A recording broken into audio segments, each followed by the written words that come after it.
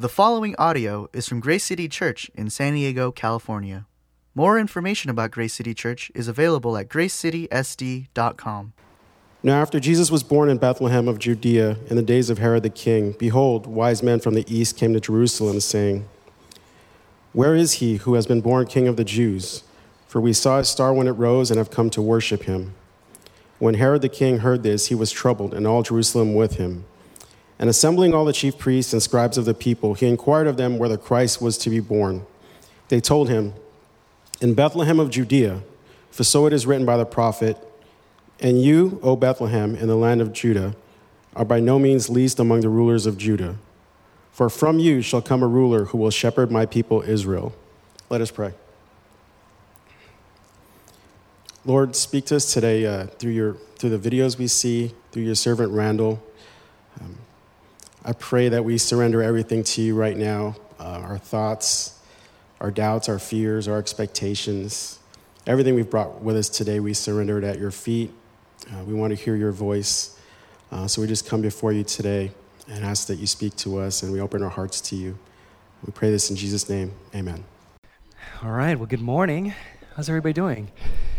We are going to continue our series called Jesus in Every Story, and I think that was just a great setup to what we're going to talk about today, because our message is Jesus through the silence. And we're going to be looking at Micah chapter 5, verse 2, which was really this prophecy speaking into what we just read earlier, Matthew chapter 2, verses 1 through 6. And here's what I want to do over this next month. You know, we started last week talking about how Jesus is in every story. He's not just in the New Testament, the 27 books of the New Testament, but he's in the 39. So he is all throughout Scripture. And that's what we want to see, because here's what it said last week in Luke 24, is that when you start to see Jesus all through Scripture, your heart starts to burn. You start to catch a fire for God. It enlightens you in ways that you never thought possible. And so that's what we want to do this month, is to open up the Bible and look at Jesus all through Scripture. And we're going to do that through this amazing passage, Micah chapter 5, verse 2, which is this prophecy that is a very popular one in this time, in this season. Old Testament scholar Graham Goldsworthy wrote this. He says, "We do not start in Genesis 1 and work our way forward until we discover where it is all leading. Rather, we first come to Christ, and he directs us to study the Old Testament in the light of the gospel. The gospel will interpret the Old Testament by showing us its goal and meaning. Today, we know that Jesus came. We live on the other side of his coming, right? And so we get to experience the good news of what it means that Jesus entered into the world. And so as Advent is here, and when we're going in, we're just anticipating the coming, we know he's come, but we also know that he's going to come again, right? So you struggle, I struggle, we all struggle, because right now there is still a silence that we feel, where we feel like, God, you're distant, you're not here in my life, there's things that are going on right now. Are you there? But I want to tell you that Jesus is there in the silence. And we're going to work through this text today and just really realize how he speaks to us in those moments. Now, in our culture, the word silence has become a negative word, hasn't it? The words awkward and uncomfortable are usually associated or attached with silence. That was a little awkward for me. It's uncomfortable in the silence. We don't want the silence and anything to do with the silence, because noise is a constant in our culture. It's all over the place. Ringtone, TV in the background, our earbuds in. Silence has become a negative thing to us. But research has shown that we need silence. A Huffington Post article called "Why Silence is Good for the Brain" gave 4 scientifically proven reasons why we need silence. I'll give you all 4. The first one was silence relieves stress and tension. Is this a season where there's a lot of stress and tension? Silence replenishes our mental resources. Is it hard sometimes to think during this season because it's so loud? In silence, we can tap into the brain's default mode network, which basically means contemplative thinking. You go through an experience and you're able to think through, what did that mean? Right? What was that all about? The fourth is getting quiet can regenerate brain cells. And so there's a way that God has made you and designed you that you need silence. Dr. Helen Lees, in this film that is going to be coming out in the U.S., but has come out internationally, In the Pursuit of Silence, says this: silence returns us to what is real. You might feel out of control because when silence circulates, it makes you that much more aware that you're not in control. So it puts people against a wall and says, this is you, and you're human, and you're existing right now, and this is your reality. Do you like it? And often people say no. So they don't want to know that their moment is uncomfortable. Awkward, uncomfortable. That's usually how we feel about silence. But in history, we find that before Jesus entered into the world, God was intentionally silent. He was intentionally silent for 400 years. And what this was our moment. It was our moment for human history to sit back and know and realize that we are human, that we're not in control, that this is our reality, and that if God was not with us, we would have a huge problem on our hands. See, we needed God's voice, but we needed the silence. It was intentional. Because what happened is that all of history leaned to the edge of their seat and said, what's next? What's next? Is it just going to be silent, or is God going to speak? And after 400 years, God broke through the silence with the cries of a baby. God did the unthinkable. God became man. Emmanuel, which means God with us. See, that's the beauty of the Christian message. That's the beauty of the gospel, that God came to us, that God became like us. I love the translation from the Message version of John 1:14. It says, the Word, God, Jesus, became flesh and blood and moved into the neighborhood. Jesus moved next door. Jesus was with us. He became like us, flesh and blood. And so how does that speak to us today? How does that speak to us in those moments of silence when it feels like our world is spiraling out of control? Well, we need to hear him. And our text today helps us to understand. And so we're going to go through Micah chapter 5, verse 2. And this is what we would say is in the Old Testament or the Hebrew Scriptures. Micah was written 700 years before Jesus' arrival. And this text tells us specifically how God would speak to us. How God would speak to us. And so when God spoke, how did he choose to speak? That's what we're going to break down today. Because God chose to speak in three ways that we find from this text.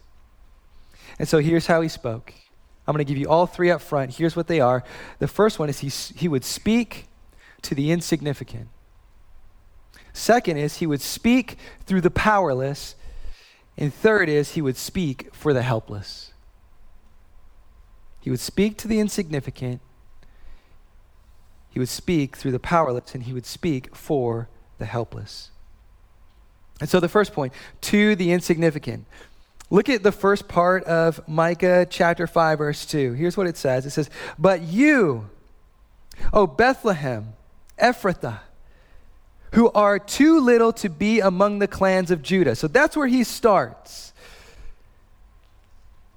This is a personal message, and he starts with the insignificant. He starts with the too little, the ones that don't matter.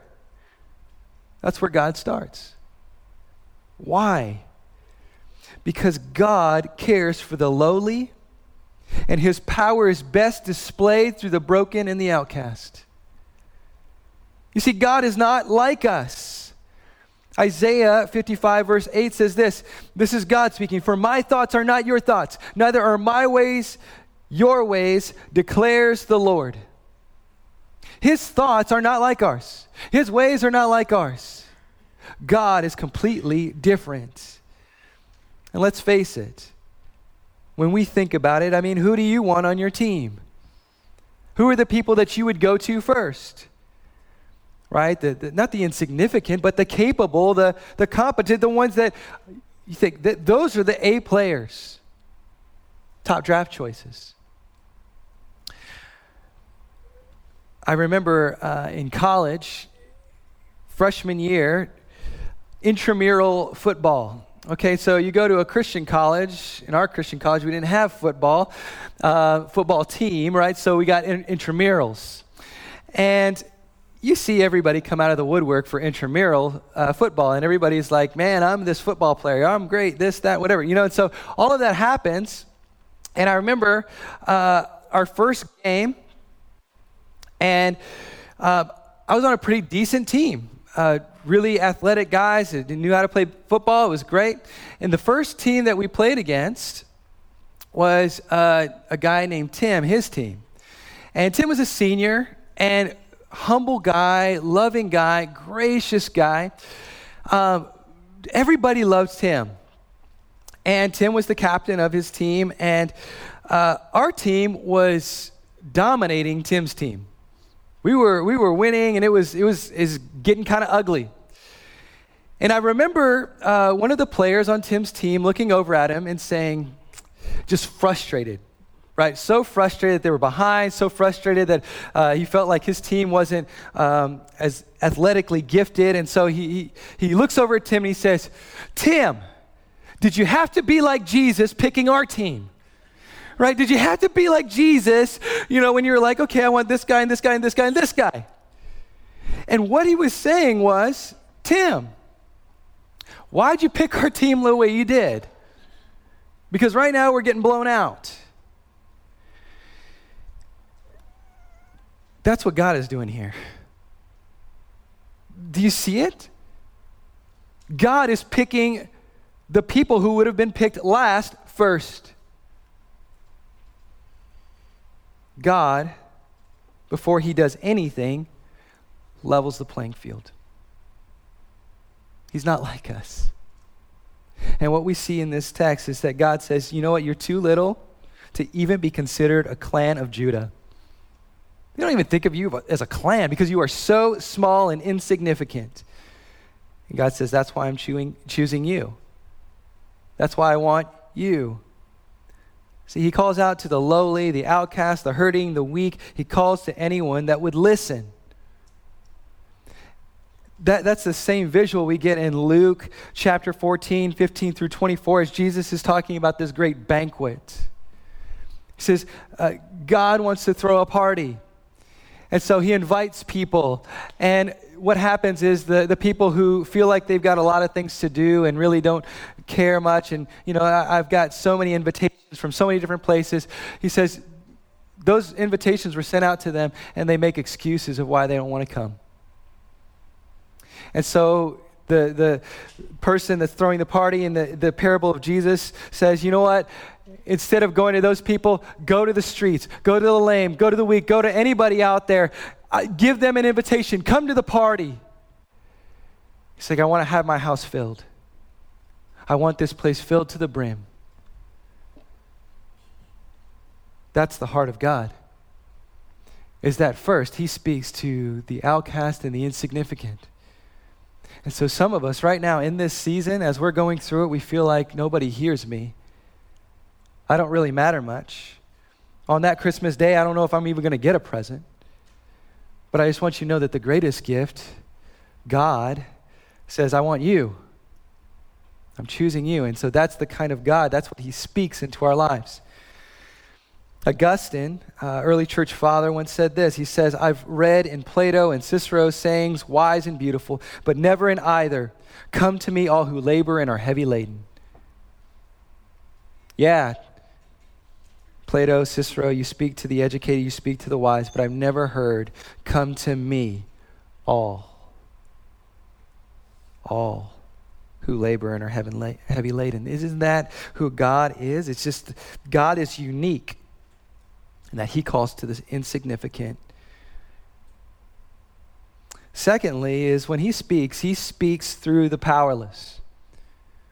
So when we're working through the silence, like here's what he does. He speaks through the powerless. And so the second part of Micah chapter 2, or verse 2, from you shall come forth for me one who is to be ruler in Israel. Those two words, from you. How did God choose to manifest himself, right? He didn't just choose to say, I'm going to speak to the insignificant, but I'm going to work through you. From you, from the powerless, I'm going to work through you to do something amazing. See, how did God choose to manifest himself? He chose to do it through the powerless, through the weak, through the tiny, through the insignificant. And what this does is it tells us really two insights. The first is it tells us about who God is. Have you ever thought, what is God like? What's his character like? Who is he? Right? And so we read it in Scripture, but I really would like to sit down and just know who God is. If you want to know who God is, look at the Son. Look at the Son. Look at how he came. Let it speak to you, because the life of Jesus is the thing that speaks to us about who God is. David Murray, in his book, Jesus on Every Page, wrote this. He says, God has never manifested himself to men in any other way than through the Son. That is his whole wisdom, light, and truth. From this fountain, Adam, Noah, Abraham, Isaac, Jacob, and others drank all that they had of heavenly teaching. From the same fountain, all the prophets have also drawn every heavenly oracle that they have given forth. It is all manifested through the Son. And so when Amanda in that video talks about the Christophanies and Jesus, the Old Testament, you look at where the angel of the Lord, right? So it's like when the angel comes to Mary, it says an angel of the Lord. When it talks about him in the Old Testament, it says the angel of the Lord. An angel is just a messenger. It doesn't mean that Jesus is an angel. He's a messenger. And you look where he pops up. He pops at the most pivotal moments in all the Old Testament history. So Moses, you'll find him there. Abraham, you'll find him there. He's all throughout Scripture. He's there. And he speaks to us still. God loves to confound us by speaking through the powerless and weak things of the world. He astounds us with his beauty through the lowly. 1 Corinthians 1, 26 through 29 says this, "For consider your calling, brothers. Not many of you were wise according to worldly standards. Not many were powerful. Not many were of noble birth. But God chose what is foolish in the world to shame the wise. God chose what is weak in the world to shame the strong. God chose what is low and despised in the world, even things that are not, to bring to nothing things that are, so that no human being might boast in the presence of God." Why does God use the powerless? So that he shows us that all of us are powerless. And he's the powerful one. It all speaks of him. It all declares of him. And so his coming was in the most unlikely way through the powerless. I want you to think about this. God chose to speak through a baby in a barn, not a king in a castle. Think of a baby. You can't get any more vulnerable than a baby, right? You can't get any closer than a baby. You can't be any more powerless than a baby. But God chose to come in that way. Jesus was born a baby. Luke 2:7 tells us that. He grew tired, John 4:6, so he's like you and me, and got thirsty, John 19:28, and hungry, Matthew 4:2. He became physically weak, Matthew 4:11, and he died. He died, Luke 23:46. God became powerless so that we could experience his grace, so that we could experience his nearness, so that we could experience him speaking to us and being able to relate to us in ways that no one else could. Right? Because think about it. If God were just up there, out there, but had never come to be like us, never lived a life like us, he wouldn't really be able to relate to us. But we have a God who has come and become powerless, and he speaks to us in his grace. See, the second thing is this tells us all something about the gospel. This tells us something about the gospel. God is not the man upstairs saying, get your act together. He's God with us. He says, I will come to you. Hold on, God, you're going to come to me in my mess? You're going to come to me in my powerless and my weakness? Yes. That's where I meet you. And the only way we can approach that kind of God is through admitting weakness, not strength.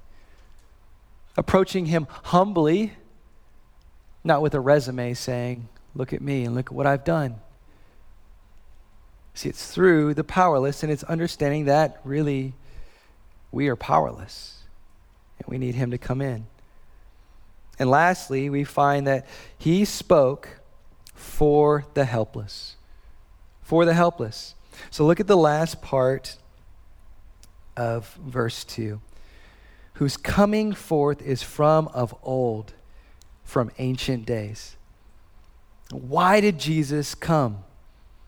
See, it's written into the fabric of this world. It's the story behind every story. His coming was from of old, from ancient days. I want you to get this visual in your mind, right? Like Star Wars is starting. What does it say? A long time ago in a galaxy far, far away. And then all of a sudden, it's like Star Wars across the screen, da, da, da, da, da, da, da, like all this stuff starts to happen. That pause that we're like waiting for the song. We're waiting for the Star Wars to come in. That's the pause that God puts into history as Jesus is coming into the world. That's the anticipation of it all when he's saying, Jesus coming isn't just a plan B because the world's messed up. Jesus coming was the story from the beginning. It's the whole story. You see, Jesus was there at creation. Jesus was there at the fall. Jesus was there standing in the gap, waiting for the perfect time to enter human history. I want you to know that, this is helpful for us. Coming forth is from of old, from ancient days. In the original text, the word that is used for the old and ancient days is the same word that's used in Proverbs 8:22 through 23. And what it's talking about there is the days before the creation of the world. There is one that was going to come that was there before the creation of the world. There was one that was there from eternities past. And Micah is getting across to us that this isn't just any person coming. This is supernatural. This is a person that is not just a normal person. And it's Jesus. And so why did he come? He spoke for the helpless. He came for the helpless. Long before Micah, all the way back in Genesis 3, just like I said, he was there. We get in Genesis 3:15, the proto-evangelium. What that is the first gospel. So you're saying that the world was falling apart and sin entered into the world, and then all of a sudden God speaks a good news right into that moment? Yes. Here's what he says. He says, I will put enmity between you and the woman, and between your offspring and her offspring. He shall bruise your head, and you shall bruise his heel. You're like, what does that even mean? There was an offspring that God was going to bring that was going to destroy the work of the enemy. Destroy the work of the devil. Destroy evil. And it was Jesus. See, Jesus came for the helpless. Why? Because all of us get ravaged by sin. All of us get ravaged by this season and the times and saying, God, where are you? But we need that word to be spoken into our lives that God is coming, that God is our hope, that God is our salvation from all that's around us. See, Jesus came for the helpless, and that's us.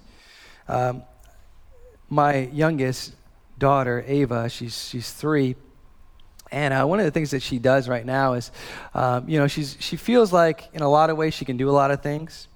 But one of the things recently that she does is she just, when she can't do something, like put on her seatbelt, her in her car seat, she just throws her hands up and says, "I can't do this." We're just like, okay. 3-year-old just back there, "I can't do this." She's throwing up her hands, giving up.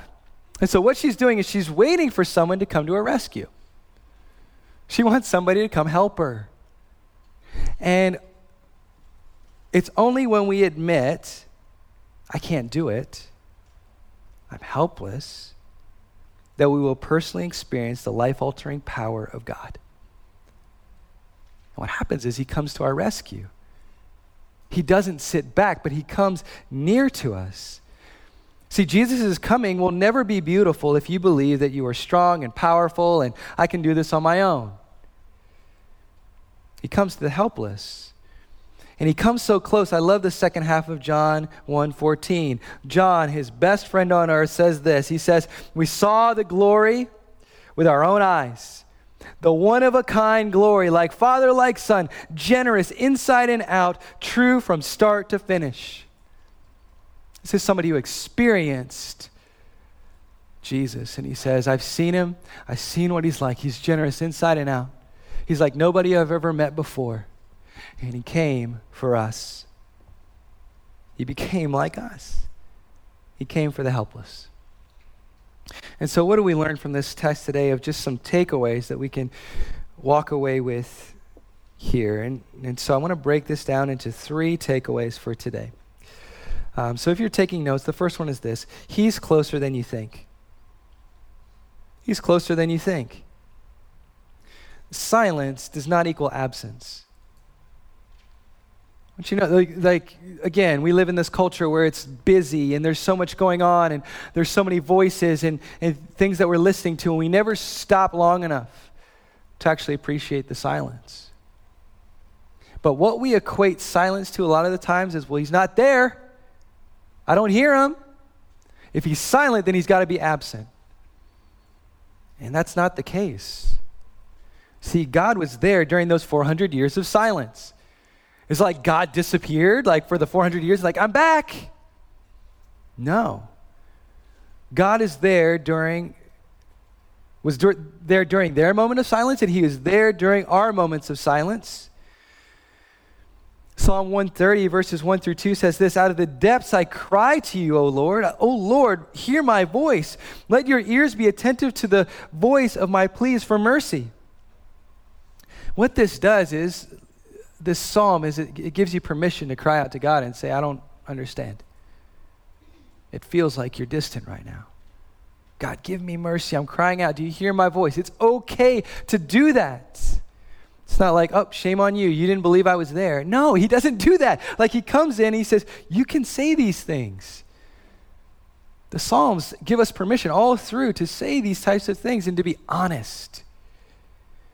But how does he end the psalm? He says, I wait for the Lord. My soul waits, and in his word I hope. My soul waits for the Lord more than watchmen in the morning, more than watchmen for the morning. O Israel, hope in the Lord. Even though there's darkness now, what is the watchman looking for? He's looking for the sunrise. And in your darkest moments, when it feels like there's silence and there's no way that God could break through, he does. But he's asking you to wait on him. And what does the psalmist do in this text? Well, it says he puts his hope in his word. In his word. So when you feel like you're going through moments of silence, did God's word disappear? No, you can read him right here. You have him right here. And we can wait. And we can know that he's going to come through, even though there are moments that we feel like he's distant. He's closer than you think. The second takeaway is he shapes us in the silence. What we find is that through history, God is very intentional about how he lays out history. It's not just by happenstance or circumstance or any of these types of things, but history unfolds because of God and his sovereignty, and he is over all things. And if God seems silent, he may be calling you to lean in further into him. Right? What happens when it feels like things are silent? Well, do you back off? Well, God, you're not there, so I'm not going to listen to you anymore. I'm not going to read your word. I'm not going to pray. I'm not going to go and be with other believers because I just don't hear from you. And so I'm just going to distance myself. Right? Is that our response? Because what happens is God wants to shape us in the silence. What happens is it develops a yearning for him. A yearning. Say, man, I need something. That's how you know you're a Christian. Right? You're like, how do I know I'm a Christian? It's when you feel like, man, there's something not right. I need a word from him. I need to hear from him. I need to be around some other believers right now. Like I just feel like there's something that's pulling me towards him. That's him. That's what he does. See, and it's the shaping happens. It's when you're continuing to pray when you feel nothing. It's continuing to read the word when it feels like everything starts to pull you away from him. It's continuing to come and just being with other believers and saying, okay, I'm here to press in, even though I don't hear him as much as I did before. It's like my friend Amanda would say, it's just putting one foot in front of the other. That's the Christian life. Is when you are just putting one foot in front of the other, just like we see through scriptures as people they're not going to get Jesus for another 700 years here. In the next verse, it says, therefore, he shall give them up until the time when she who is in labor has given birth. Then the rest of his brothers shall return to the people of Israel. Like, okay, people are like, okay, is that talking about Jesus? Yeah. Like eventually, Jesus is going to come? But 700 years? What do we do in the silence? We keep putting one foot in front of the other. That's the beauty of the intertestamental period. There were believers who just kept putting one foot in front of the other. And so that's what shapes us and gives us a resilience during the silent moments.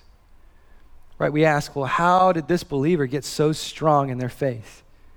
You don't realize the silence that they face. You don't realize the moments that they've been through to get them to this place of just trusting and believing. Right?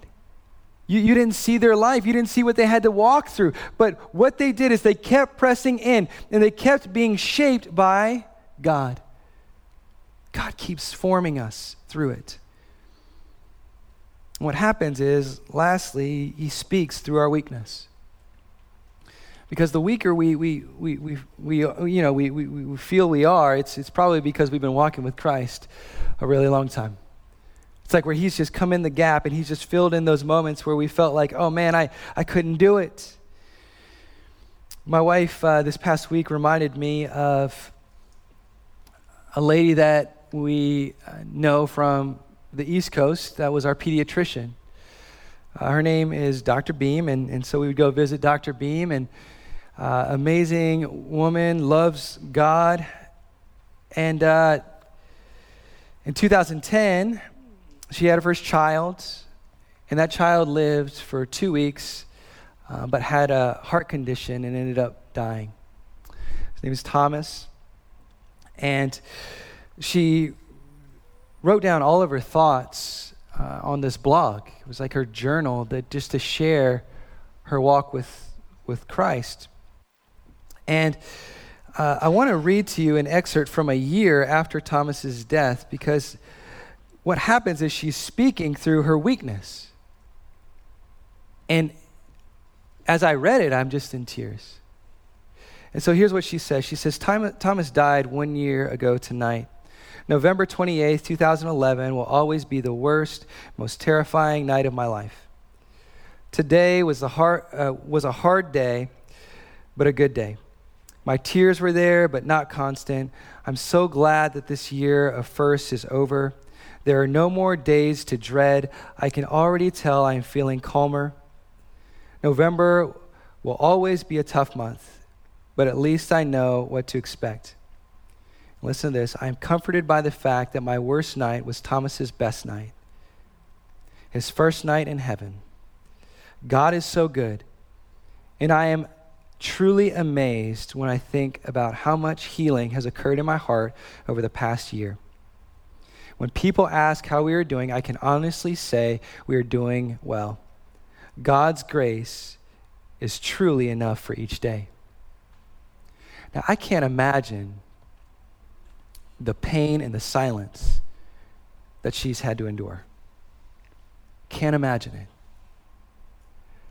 But to come out on the other side and to speak through her weakness and just say that God's grace is truly enough for today is incredible. And here's a quote that she put on there at the end of this blog. She says, this is by Gregory Floyd in A Grief Unveiled. Here's what he says. This is what is compelling about the cross. It's two aspects of suffering and glory. Christ suffered in the extreme for us, and by his suffering, he assured that two things will happen to our suffering. First, it will have meaning when linked through prayer to the cross. You're not going through it for no reason. Second, it will be over. A better day is coming. New heavens and new earth, new bodies, unbent, unbroken, unstained by tears. This is our hope. We are not meant for death and sorrow, but for life and joy. You see, that's what it does in our lives. You ask, when you're going through the silence, well, how do I know that God is with me in the silence? Here's how we know. Emmanuel. After those 400 years of silence, Jesus broke through. See, God didn't just send another prophet at that point. He sent himself. He spoke to us directly. And he spoke to us through the greatest act of love the world has ever seen. Cross. And God the Father agonizingly left his Son on the cross in silence as he cried for help.